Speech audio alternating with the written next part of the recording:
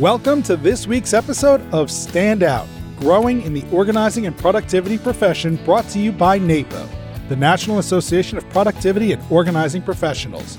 Every episode, we will learn from NAPO members and subject matter experts as they share their successes, challenges, best practices, proven strategies, industry developments, and more.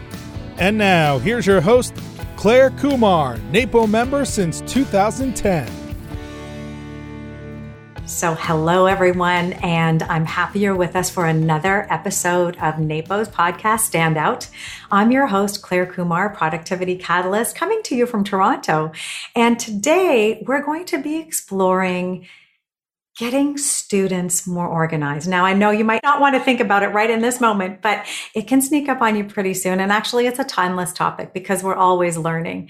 And our students often struggle with organization and productivity. And if you're like me, you haven't necessarily seen it to a great degree in our education system. I know for me, I would have my two kids, they would come home with an agenda, which was about, slightly less than an inch thick of paper. And sure, there was a calendar in there, but the teachers didn't tell them and enlighten them how to use it. They basically said, here, I'm going to write some notes in for your parents, and your parents can write notes back to me. And it was a very heavy note-taking device is really what happened there. I think there's such a great opportunity to supplement what kids might be picking up in terms of organization and productivity skills. And organizers and productivity coaches out there, we have a role to play. I'm very excited today to have NAPO member Tiffany Blasingame joining us. She's been a NAPO member for over 5 years. And let me tell you a little bit about Tiffany. She started Simple Organization to help busy adults and their families develop organized solutions for home, work, and school. She's a divorced parent of a teenage son and a school administrator. So I'm very looking forward to hearing Tiffany's comments about what I just said. She understands the delicate balance between raising children, progressing towards your own personal goals, working in your career, and being a good steward to yourself and others. She's a member of NAPO, as I mentioned, and she serves on the Diversity and Inclusion Task Force. She's a founding member of the National Association of Black Professional Organizers. She is passionate about helping to create a more just and equitable environment, as am I, Tiffany. So I love that. In both the professional organizing and education industries. Oh, we need a sidebar conversation. I have to tell you about something going on. So Tiffany is joining us today from Atlanta, and I'm so thrilled to have you here. Welcome, Tiffany. Thank you. So I would love to dive in, and maybe we can pick up actually about my comment off the top, because I wanted to talk about why do we need to help students today? And does it have anything to do with what I mentioned about it?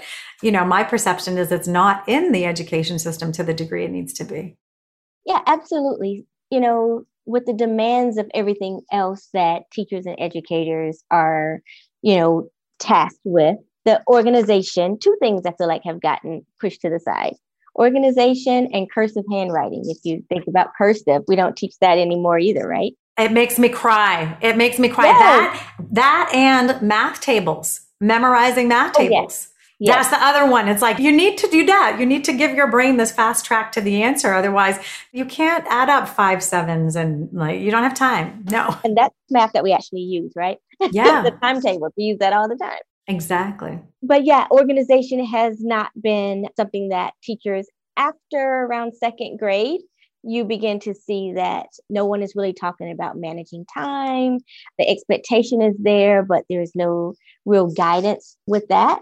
And so it becomes either something that the parent needs to take on, or the student needs some more guidance and support from someone outside of their traditional team of teacher and parents. And that's where student organizers come in, or counselors. There are executive function coaches and counselors out there who focus on organization as well.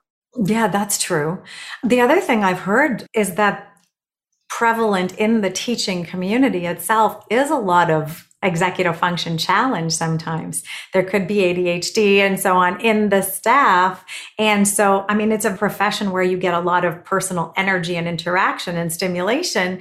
And so those skills might not be there with the teachers themselves. They might not know.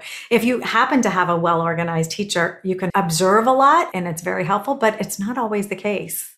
That's true. And sometimes that very organized teacher helps your student one year, and then the next year they get someone who's not as organized, and then you begin to see your own challenges as well.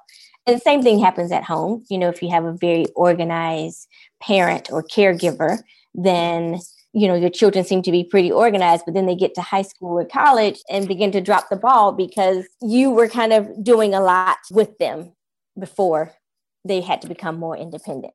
Yeah, there's a journey in building their own self-efficacy in this. And so it's interesting as we think about helping people and maybe even within our own families, how to do it to transfer the skills, not solve everything so that they're not necessarily learning. I know I learned a lot from my dad, who was a surgeon, and he was very methodical. I would say, you know, Dad, can we go and play tennis next week on Wednesday night?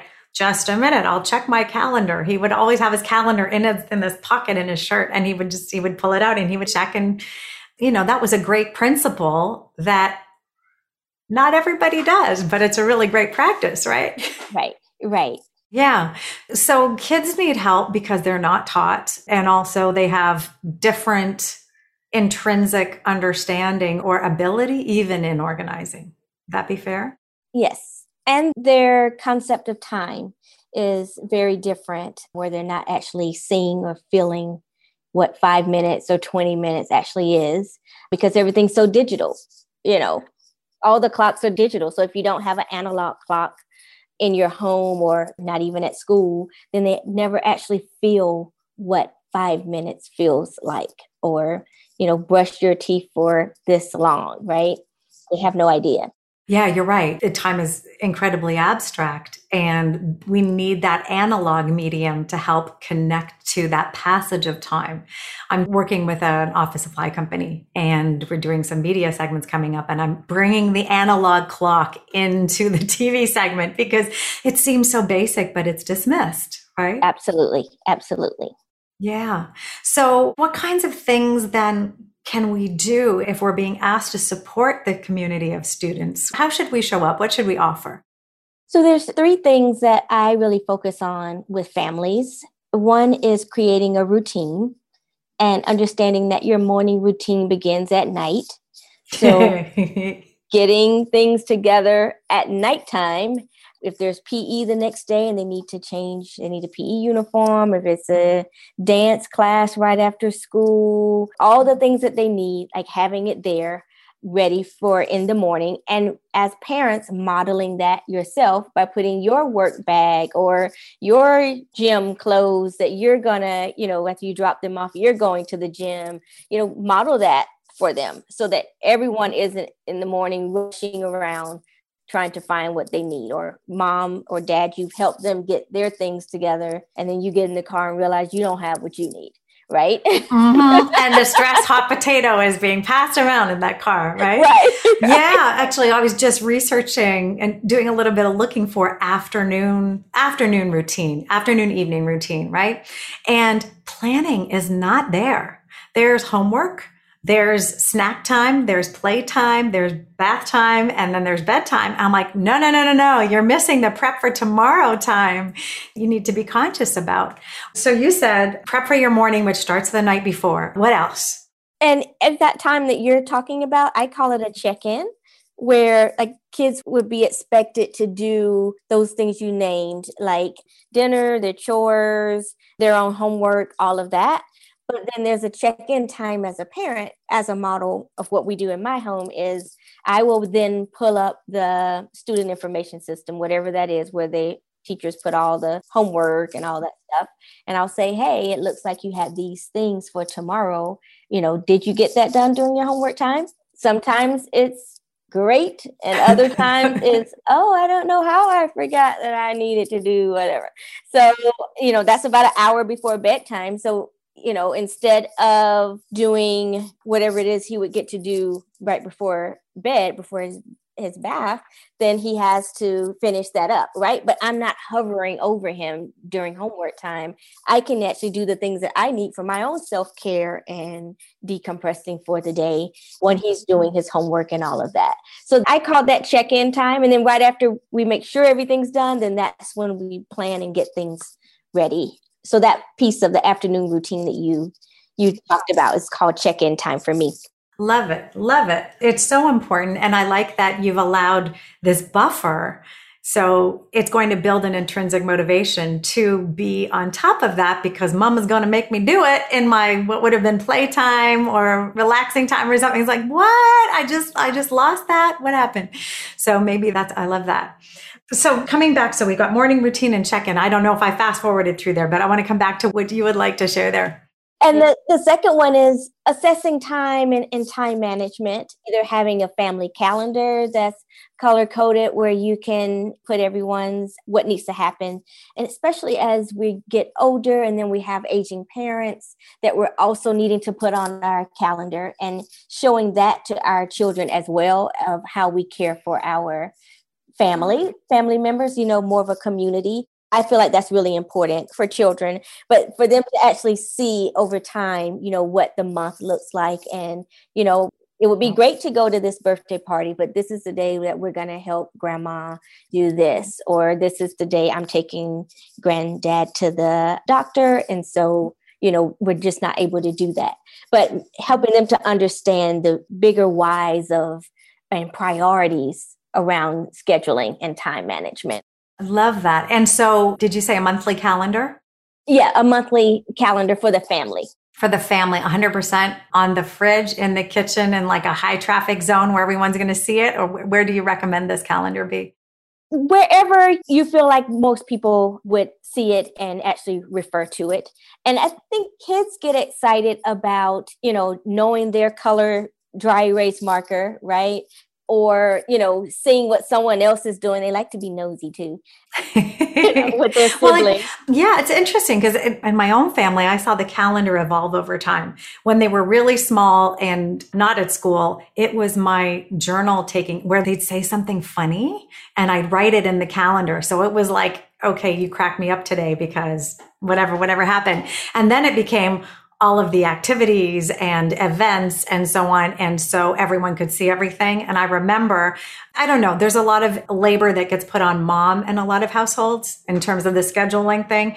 And I remember having a conversation with my ex saying, whoever books the first appointment in the evening, the second person has to get the babysitter. It's not always me. It's going to be like, if you haven't got something in the calendar, that was intrinsic motivation for him to get stuff in the calendar.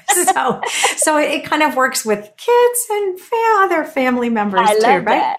Yeah. It's like, here, we're going to share. I'm as big on training up the family, and the calendar definitely played a role in that. Here's something that came up when I was working with a client though, and her kids were teenagers. And she said, I'm putting a calendar on the fridge now. I do not want them to know when I'm not going to be home. She was like, no parties are being scheduled in advance because they know I'm out. So, right. Yeah. So the calendar and how it integrates in your life may evolve. Yeah. Right. For different people, especially with young adults in the home too. Like so many more young adults are staying home, or they leave and go to college and they come back home for a while. Yeah, I could definitely see that. And it's like, oh, what are we? Well, and it very much depends on the kids for sure and what they're up to. Yeah. So the calendar, was there something else you were going to say after that? And then managing their energy. And that's a big piece of organizing with students is how do you help them break their projects down into smaller steps, their essays, their science projects, whatever it is that they have that they need to see, like this is the due date and this is the outline of what needs to happen. Where can we put this on the calendar? And that's more of a personal calendar or, reminders in your phone to have these things done. And we do it with little ones as far as like spacing out. We do it for them. But for the older ones, we want to make sure that they have that reminder that you're not exactly on them all the time about it, but they know that they get this sense of urgency that, oh, I have these mini deadlines that lead up to a bigger deadline. Yeah. So you're saying managing energy, and you're relating it to sort of this project management piece that says we need to chunk the work down. And some teachers are good at that, saying, there's a project, it's 6 weeks away, but in week 1, I would like you to have completed X, right? A lot of teachers don't do that. Even in post-secondary, it's like it's often up to the student. Or if they've got an accommodation or an individual education plan for a cognitive challenge, they might be in a place where they're having to educate their teacher on what they need, which is, kind of unfortunate, but it's the reality. So, but tell me the connection between managing energy then. So you describe it as managing energy. Why? Because if they wait until the last minute, right, then all of their energy, all of the stress from trying to get that done, all of that goes into their whole world begins to be around this particular deadline. And then they do it again the next month for another one, and then the next month. And then the whole school year is just stressful. So if they think about, breaking it down and managing their energy, so you put a little bit of energy toward that, but you still have, other things that you get to do. And then you put a little bit more energy toward that project the next week, and you still have energy for other things, then you aren't as stressful. Right. So it's about stress management and anxiety in the case of it too. Okay. So we talked about managing energy, and along with energy, do you talk at all with families and with kids around sleep by any chance? Yes, we do a 24-hour time assessment. And so we look at if you were getting the correct hours of sleep each night, and things that are non-negotiable, right? Your sleep, your school hours, eating, if we plug all of that in, how much time is actually left for free time or the time that you want to play or game or whatever it is that you want to do. And then we kind of lead into, why, one, that you do have time to sleep. That's number one. And if you manage your energy well, then you aren't staying up late at night trying to finish different deadlines and projects because you have done a little bit over time toward a goal, and how much that sleep affects that. And especially if they don't have much say over if they're not homeschooled, so they have their actual school hours and they don't have as much, if they can't just sleep in the mornings, what do you do with that? What do you do with your time to make what time you do have your own, the way you want to spend it? I like that piece. And well, I think this is a conversation that's really for all ages, because there are so many adults that are not respecting sleep enough. So, and when it comes to energy, if you don't have enough sleep, you ain't going to have enough energy even to make those mental decisions, right? So it's all related. I was wondering if you touch on that with your family. Yeah, we touch on like an appropriate bedtime, even for high school students. We talk about the bedtime feature on their actual phones, that they could use that as a reminder, and then to respect that, to honor that time and honor your body in that way. Love it. Love it. And it's really challenging because one of the things the education system hasn't done in most cases is evolve to respect the circadian rhythm of teenagers, which is later, right? So they're in a really tough spot. Their body cues are telling them, 9 p.m., you're just like on fire and wide awake. What do you mean I have to go to bed at 11? Like they're cooking. And exactly. So, yeah. And they think they're missing something, right? Like with social media, if I go to bed, like what's going to happen, who's liking what's going on, what video. Well, there is a lot going on at that time because they're wired for it to be. I wish our education system would honor the teen circadian rhythm and start at 10 in the morning. Like that's my wish is, why couldn't have we had done that in the pandemic, right? I saw my kids were both one was in high school, one was in university, but I thought this is the perfect time to do a 10 a.m. start and to make the self-study in the morning and the group work, towards the early afternoon. Like, I'm puzzled. That makes so much sense. Right. No, I'm puzzled. Like, how did we not all adopt sign language and learn, like, as the goal for the pandemic to learn sign language, which I didn't do, but I think it was like the big miss of that moment. Anyway, I don't want to get us off topic. That's been on my bucket list, actually. Has it? Learning sign language. Yeah. Yeah, I think with everybody masked up, it would have helped communication a whole lot to be able to sign to the class, you know? So you talk about learning strategies to support families and developing a system and organizing tools and resources. Do you have recommendations, or how does an organizer come up with what those are? So I use an executive function skills assessment with my families, and we kind of look at where the strengths lie with the student in those areas and then what areas of growth they have. And then we work from there. If there are issues with organization or time management, then that's where the bulk of our time together is what we're working on. But if they have strengths in metacognition or flexibility, I try to pull those strengths in so that they can use that for those weaknesses. Brilliant. Yeah, because you often see a strength in one area, maybe a deficit, but there may be a strength as well. Just absolutely. And so you have an executive function assessment. Is that something that's available that people could find, or is that something you have to pay for? How do you come across that? Yeah, so there's a book called Smart But Scattered by Peg Dawson. And if you Google, you can buy the book, but you can also Google it and the actual assessment will come up. They have one for teens and they have one for adults. And so you could use that and then figure out where those growth areas lie with that child. And sometimes I also give it to the family. So if the mom says that she also has ADD, or, it's just been a real struggle for her, and so it's difficult for her to help her child, I will ask if she would mind taking it as well, so that we can come up with strategies that would work for both of them, and to see what's common, and then what are some things where they may have different strengths and they can support each other. That's beautiful. I love that. So it was Smart But Scattered by Peg Dawson. Is that right? Yeah, brilliant. So we'll make sure that that's in the show notes for anybody who wants to click on a link and get there. I love that, because that's the way to kind of get the lay of the land.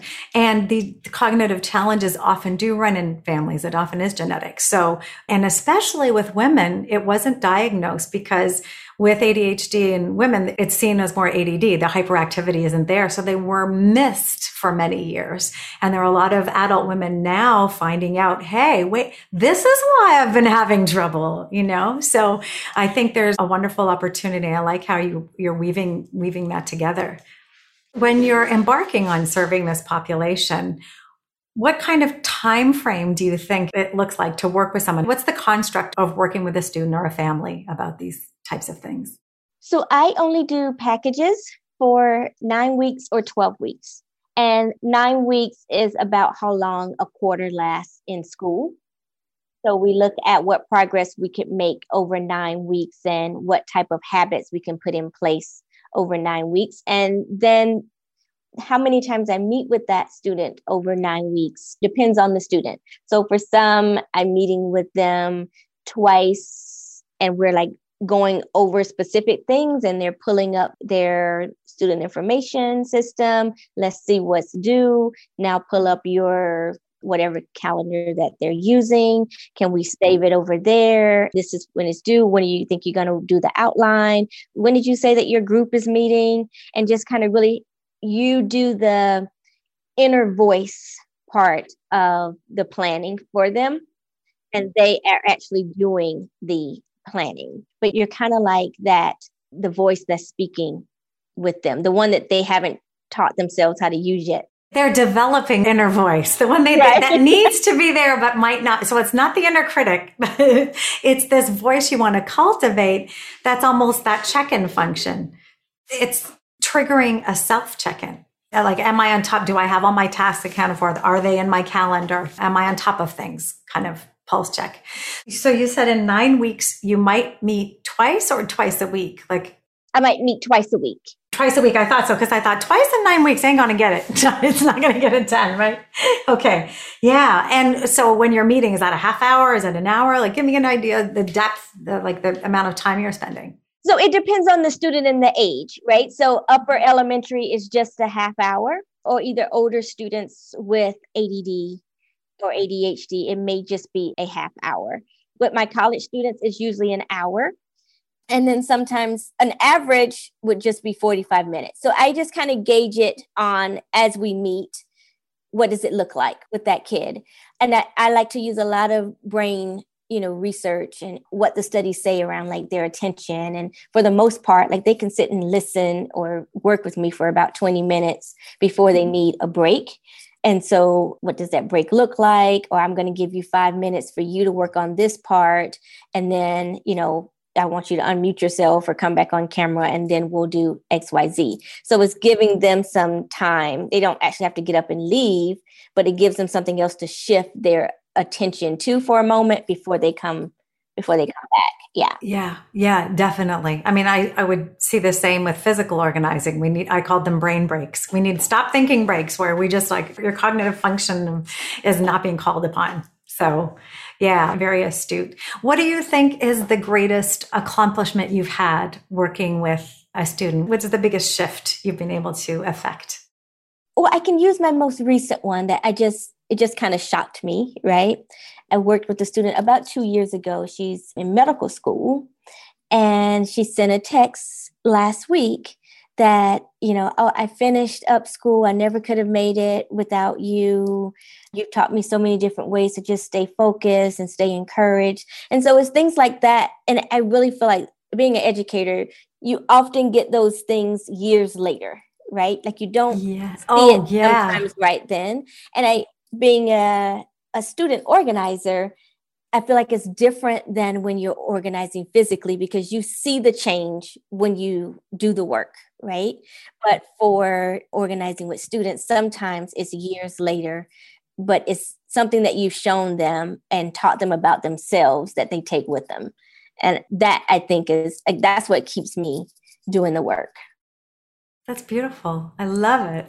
And it's interesting because I work now as an executive productivity coach. So it's very similar to what you're doing, a different group of clientele, but it's almost, I recognize people with similar challenges and they didn't get it in the education system. And now there are bigger problems that are coming out of not being able to keep a task, on schedule and so on. So yeah. And you don't necessarily see the results. So that's interesting. I'm curious about kids with cognitive challenges and this concept of self-advocacy and building their skills, and also this concept of shame, because there's still, in some cases, not all, but it depends on the culture you're in, of the school environment and the support you have around you, whether you're carrying any shame for that. And I'm seeing sort of a bit of a tug of war between privacy. Nobody should know. Nobody has the right to know about some of these challenges, and which in some ways compounds the feeling that I should be ashamed about it. And I understand why it's also challenging. I'm wondering if you have any comments on whether that comes up in your work and how you help an individual navigate some of that. Yes. The biggest kind of strategy that I use with students is to teach them that you drive the narrative. So what are you comfortable with saying if and when this happens again? Because usually it's something that they haven't been thinking about until it's been an issue, right? And they didn't like how they responded, or they didn't like how the other person responded, or they didn't know what they could have done or said differently. And my question is, what is it that you want to be able to say? What do you want them to know? And I just let them speak it and say it. And I take the notes, and then I help them come up with their 1 or 2 sentence response that they're going to use either when this happens again or to be proactive, right? So the next time I have an instructor or a professor, I want to tell them this about me, and this is how I want them to know. Or the next time they forget that I should have had extended time or whatever it is, this is how I'm going to respond. I don't have to shrink back. I can drive the narrative myself. It's so important. It's so important because I see that there's a lot to building that confidence and practicing it in a safe space. So kudos to you for building that piece. And I love that. What else would you like our organizing and productivity audience to know about serving this group of clientele? So the last word for this episode. I'd love for just the audience to know that it's organizing with the students and not getting the student organized or doing it for them. And sometimes that's difficult for families, parents to understand, right? They call you in to just get my child organized. Fix this. Fix this problem. Right. They're not listening to me. But helping the child understand that I'm organizing with you. I'm your coach. Just like you have a coach, a tennis coach, they guide you, they show you, they practice with you. But when you're out there at the actual match, you have to do it on your own. In tennis, they can't even say anything. So That's right. Nobody can say anything. Yeah. So knowing that, you're there to coach and to guide, not to do for them or put your ideas or their parents' ideas of what they want, for them, but to teach them how to use their own strengths to really be their authentic self and show up that way. If it's a creative kid, let them be creative, find a planner for them that has blank pages in the back or somewhere on the side or, whatever that is, don't take those special pieces that make them the unique person that they are away. I love that. My daughter is super creative and she just figured out the bullet journal and it's like a work of art, this thing. I think it's taken hours to do too, but there's been joy in the process. And so I love that you're making room for that. Tiffany, it's been really insightful. I hope everybody listening has, got some strategies to support clients or perhaps people in your own life to organize with them. I love that sentiment. It's going to make for a stronger generation of really capable people who won't suffer a lack of confidence in keeping it together in a really busy, stressful world. So, Tiffany, what gems? Thank you so much for joining us today. Thanks for allowing me to share. Yeah, it's been great to have you. So for all you listeners to the Stand Out podcast, please let us know what you think. Send a review at one of the podcast sites. Let us know how you feel. Reach us on social media. We post regularly and we'd love to have some feedback. Like Tiffany said, sometimes you don't hear for years how things are going. And we'd love to hear from you. How is this podcast making a difference in your life? Is it giving you a gem? Is there something that you used with a client?